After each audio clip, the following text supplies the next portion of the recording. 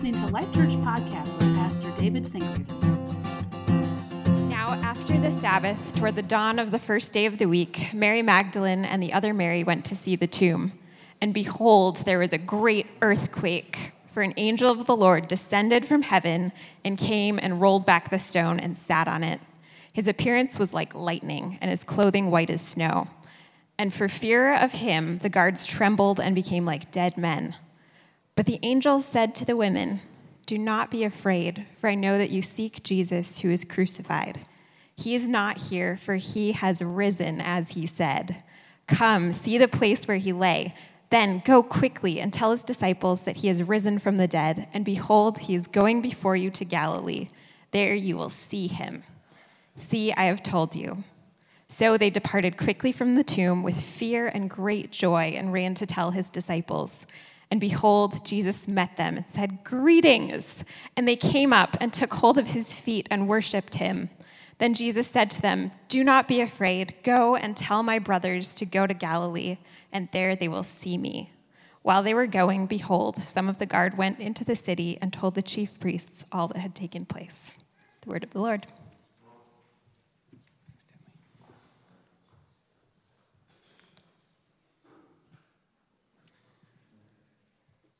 How many of you have seen the Iron Man movies or just any of the other Marvel movies with Iron Man in it? Any Iron Man fans in here? Yeah?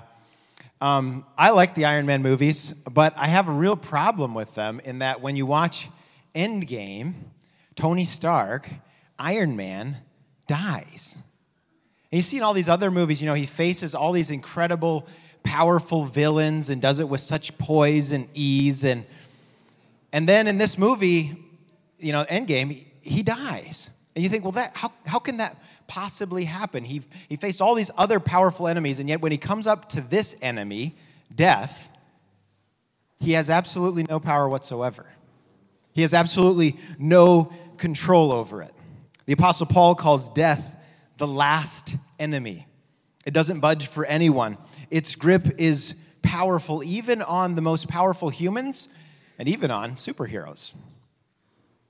Sure, it takes a lot to kill someone like Iron Man. It doesn't happen easily. But once death has a grip, there's nothing that can be done. There's no coming back. It's final. It's finished. It's over. And the last time we talked about superheroes here in church was Christmas Day. Some of you here might remember that. It was blizzarding, so thank goodness we have a different situation today. But that day we talked about some of the character traits and some of the abilities and powers of our favorite superheroes. And we took a look at, an up-close look at a real-life superhero, Jesus, the greatest superhero who's ever lived. And we talked about his superpower to actually become small, how he used his powers to become small, to become weak, to become helpless, even a little baby. And then again, of course, on Friday, just a couple days ago, we saw more of that weakness as Jesus went silently like a lamb to the cross and to his death. Sure didn't look like a superhero in either of those. Not at Christmas, not on Friday. Looked weak and broken, helpless. But that was Friday, and today is Sunday. Today, everything changes. Friday marks the last time we will ever see Jesus in weakness again. From now on, we will only see Jesus in absolute power. And this is where the greatest story ever told gets really, really good. This is Jesus the Superhero, part 2. That's what I've called today's message. And I want you to notice 3 special powers Jesus has that are such good news for us today on Easter morning. And the first one, of course, is the obvious one. Jesus has power over death. In all of our favorite superhero movies, the protagonist always faces a horrible villain that threatens the lives of innocent people. And, often the hero has to put his or her life on the line, and it's astounding how much punishment Spider-Man or Superman can actually take. You're like, how are they not dead yet? But that's just how the movies work, right? They just don't die. They can go through all these kinds of things. But of course, in every case, there's one enemy that no hero can defeat, that no hero can bring someone back from, and that's death. But not so with Jesus. Our great hero stands face to face with our greatest enemy. He goes toe to toe with death and defeats it. Now, Death, of course, in our story on Friday appears to have won because Jesus actually died. As the creed says, he died and was buried. They made sure, the soldiers made sure, they buried him. He was in the tomb for 3 days, but then on the third day, in an incredible display of his power, he came out of the tomb. He rose again from the dead. Jesus and Jesus alone is the superhero that can face death and win. It's incredible. Now, why is this important to our faith as Christians? After all, a lot of times you hear Christians talking about the importance of Jesus died for my sins, right? In fact, that's usually one of the biggest pieces of what we share as the good news. But make no mistake, friends, the Bible tells us clearly that if Jesus did not rise again from the dead, his death was not all that great. His death was nothing special if he did not also rise from the dead. I mean, what kind of a savior is a dead savior? The Apostle Paul puts it like this in 1 Corinthians 15. He says, "And if Christ has not been raised, your faith is futile and you are still in your sins. Then those who have fallen asleep in Christ also have perished. If in Christ we have hope in this life only, we are of all people most to be pitied." That's Paul's version of like, if Jesus died for your sins but didn't rise again from the dead, it's not good news. It's not going to do you any good. You're still in your sins. You're still hopeless, and we're following a lie. So yes, Jesus' sacrificial death was important, but it would have meant nothing if he did not also rise from the dead, defeating our greatest enemy, death. It would be like a superhero dying in battle with a great villain. You think, well, yeah, that's touching. That's nice that he was willing to die trying to defend those innocent people, but the people are still in peril. The people are still in trouble. They still have a massive problem, right? He didn't really do them any good, and that's the same case with Jesus and death. But because Jesus came out of the tomb that first Easter morning, because he defeated our great enemy, absolutely everything changed for us. Listen to how the old poet George Herbert puts it in his famous poem. This is a dialogue between the Christian and death, and this is how your dialogue with death goes now that Jesus has defeated it. The Christian says, "Alas, poor death, where is thy glory? Where is thy famous force, thy ancient sting?" And death replies, "Alas, poor mortal, void of story, go spell and read how I have killed thy king." The Christian says back, "Poor death, and who was hurt thereby? Thy curse being laid on him makes thee accursed." Death says, "Let losers talk, yet thou shalt die. These arms shall crush thee." And the Christian says, finally, "Spare not, do thy worst. I shall be one day better than before. Thou so much worse that thou shalt be no more." See, friends, because you belong to the risen Savior, there's nothing that can sink you anymore. He has the power to defeat death, and therefore he has the power to keep you even in death, to keep you through it, and to raise you at the last day. Now, because of Jesus, you can say to death just what George Herbert says here. You can say, "Do thy worst." You can say, "Do the worst. What else are you going to do to me? One day I'll be better than I am today. I'll be better than I am today, and you are going to be so much worse because you are going to be no more." That's what the Christian can now say in the face of death. That's your reality because Jesus has power over death. I was reading this last week how C.S. Lewis imagined this in the Chronicles of Narnia. And in the second to last book, The Silver Chair, we get a glimpse of it as Eustace Scrubb and Jill Pole are kind of winding up their adventure in Narnia. And of course, those are the two children that came to Narnia after the Pevensey children had their experiences and left. And Jill and Eustace come upon the funeral for King Caspian, one of the great kings of Narnia. Of course, we know that Aslan, the great lion, the Christ figure, had died on behalf of the traitor Edmund in Book 2 on the stone table. He had cracked the stone table, risen from the dead, and Lewis says that he caused even death to work backwards. And so now Aslan has power even over death. And in this book, we see him using his resurrection powers in the life of King Caspian. Listen to this. This is a long quote, but this is fantastic language. He says, this is the journey of the kids. "Then they saw that they were once more on the mountain of Aslan, high up above and beyond the end of the world in which Narnia lies. But the strange thing was that the funeral music for King Caspian still went on. though no one could tell where it came from. They were walking beside the stream, and the lion went before them, and he became so beautiful, and the music so despairing that Jill did not know which of them it was that filled her eyes with tears. Then Aslan stopped, and the children looked into the stream, and there, on the golden gravel of the bed of the stream, lay King Caspian, dead, with the water flowing over him like liquid glass. His long white beard swayed in it like waterweed, and all three stood and wept. Even the lion wept, great lion tears, each tear more precious than the earth would be if it was a single solid diamond.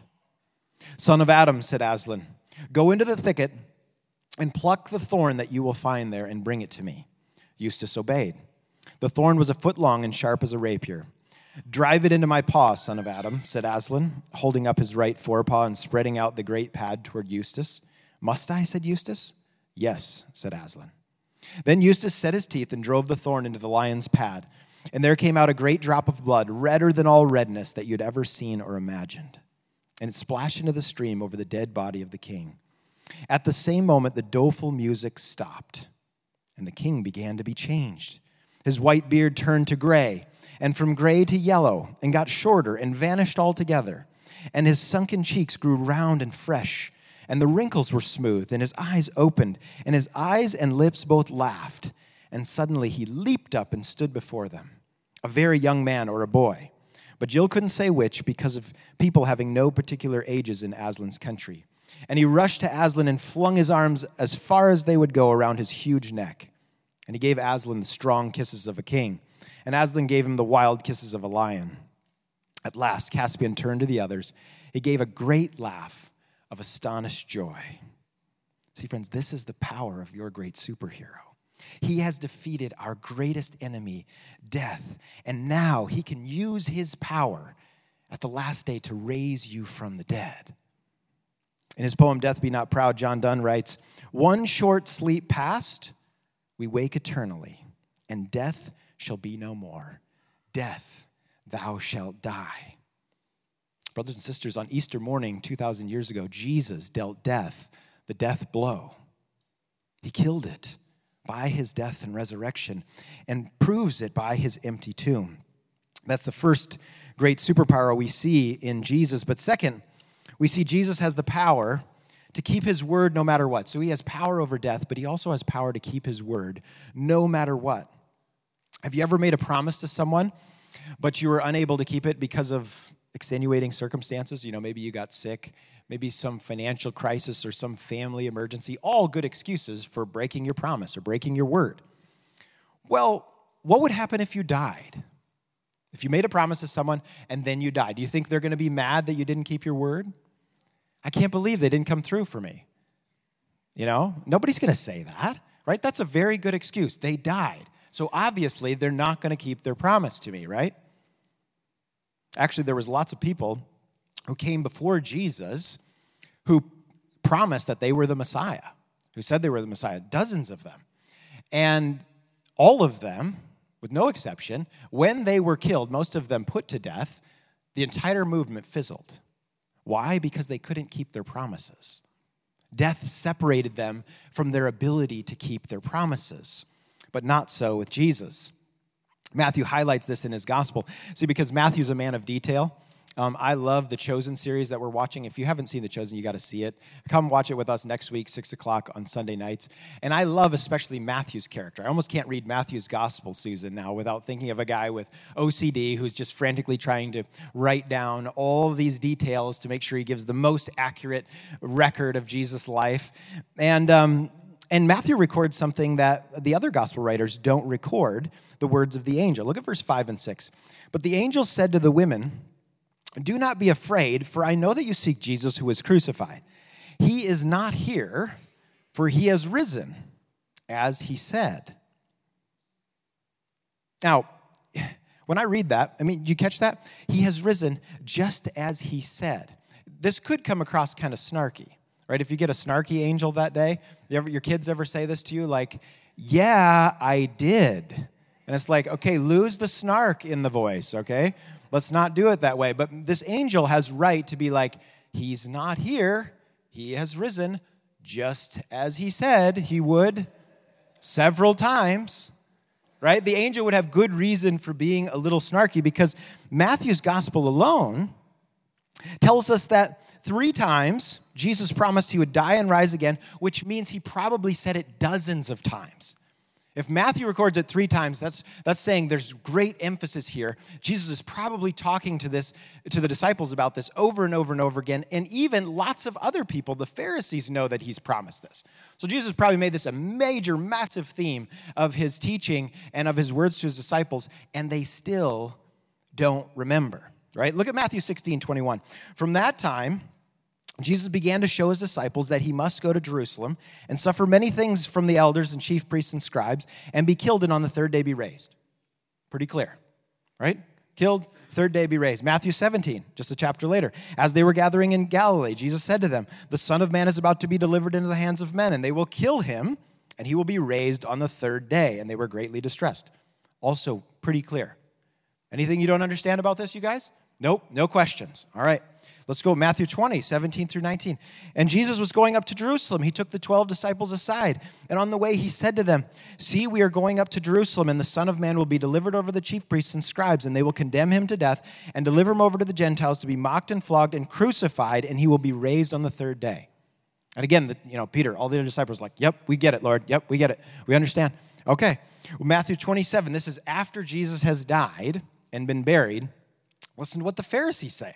If you have any doubt that Jesus was talking about this all the time, the Pharisees even know about it. It says the next day, that is the day after the day of preparation, the chief priests and the Pharisees gathered before Pilate and said, sir, we remember how that imposter, that's what they called Jesus, said while he was still alive, after 3 days I will rise.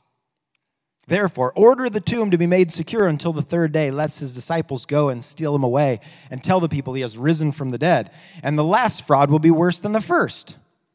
So Pilate said to them, you have a guard of soldiers. Go, make it as secure as you can. So they went and made the tomb secure by sealing the stone and setting a guard. You realize that's why they put the stone outside the tomb, is because Jesus said this so many times. I'm going to rise again from the dead. The point is that Jesus totally called it. He totally called it. This was not a secret. Jesus promised that he would rise again from the dead, and he did exactly as he said he would. Friends, he has the power to keep his word every single time. Nothing can get in the way of him keeping his promise, not even death. Jesus is reliable. Jesus is dependable. Jesus is trustworthy. He always does exactly what he says he will do. Other human beings in your life will let you down. Other human beings in your life will be inconsistent at times. But Jesus, no, never. Always, he keeps his word. He always does what he says he'll do. He's so rock solid and dependable. He keeps his word even if death gets in his way. He's like, nope, I'm just going to rise from the dead. I'll keep my word. It's pretty amazing. Now, what's crazy is that despite Jesus saying this to the disciples over and over again, despite him promising that he would die and 3 days later rise again, none of them were expecting it. I find that hard to believe, right? Which is another reason why they say this must have happened, right? You would never make up a story in which you look so stupid as the disciples. But he said this over and over again. None of them were like, hey, it's the 3rd day. Do you guys remember that teaching that he gave like a dozen or 2 dozen times about dying and rising again from the dead? Maybe we should go check it out. It's the 3rd day. Nope. The women were on the way to bring spices. They fully expected to find Jesus' body still in the tomb. None of them were expecting it. I feel like that's often the way that we operate with Jesus too.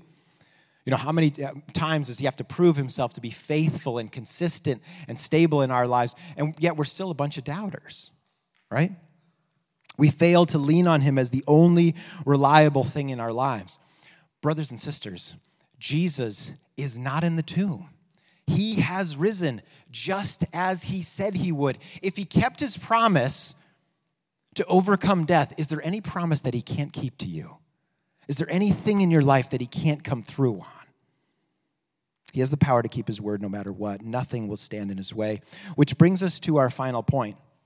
Jesus has power to forgive our failures. So he has power over death. He has power to keep his word no matter what. And he has power to forgive us in the midst of our failures. You know, Matthew's gospel includes the words of an angel and an appearance of Jesus himself to the women. And they say almost identical things here. They say, fear not, and tell my disciples to go meet me in Galilee, right? So what we have to remember here is that the last thing the disciples did before Jesus was crucified is abandon him at his greatest hour of need. And Peter even took it a step further and denied him 3 times before Jesus died. Now, I don't know how your friendships work, but in most friendships, those are not small things. Those are usually friendship type of ending things. I was literally being killed, and you guys all left me. So if it were me rising from the dead after all that, the first thing I would do would be to find some new friends, right? I mean, let's just be honest. Isn't that the first thing that you would do? I wouldn't be like Jesus here. I would be like, you know, to the women, I'd be like, you tell those faithless, backstabbing cowards that I've had it with them.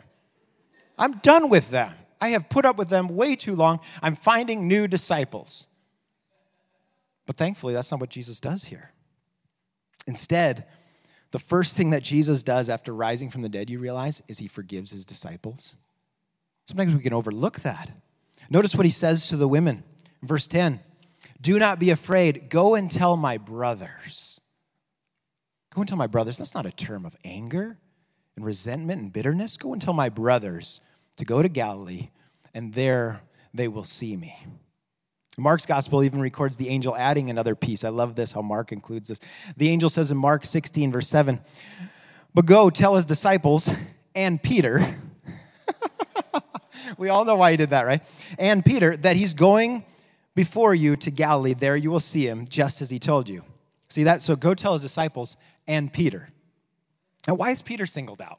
You know, I mean, certainly Peter was included in that whole group called his disciples. Go tell my disciples. Peter should have known he was included in that, right? No, Peter would have taken himself out of that. He would have said, disciples surely can't mean me anymore. I denied him 3 times. I'm out. I've blown it too much. I've failed too hardcore. I cannot be included in that group of people anymore. So what's Jesus doing here? He's forgiving the disciples before they've even had a chance to repent. It's scandalous. He's working out the implications of his resurrection immediately. Their sin has been dealt with and defeated on the cross, and through his resurrection, it's been paid for, and now they're welcome to come back to him forgiven and free.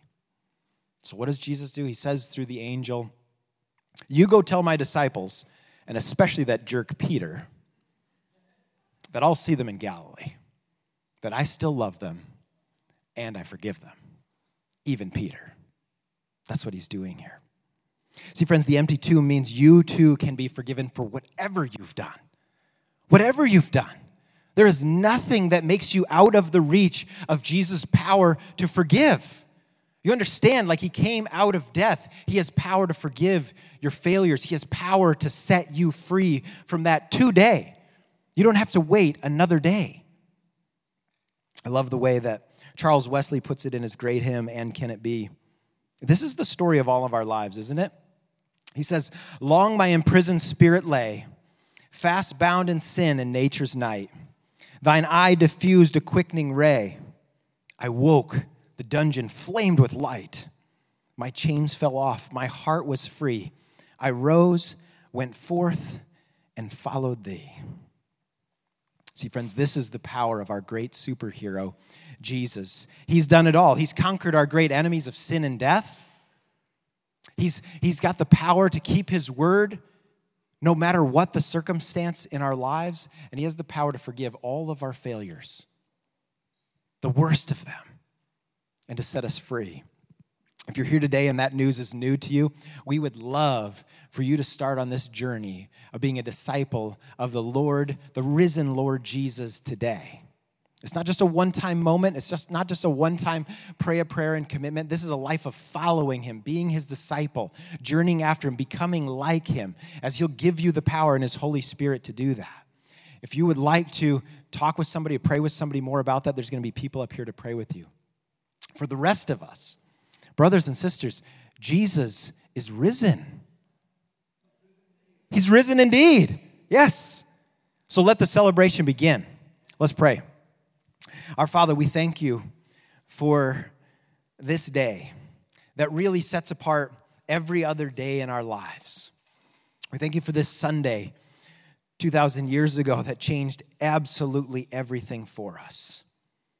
We thank you, Jesus, that you are our great superhero, that you have conquered death and sin and Satan and hell for us, and that we can be free in you today. It's in Jesus' beautiful name we pray and celebrate today. Amen.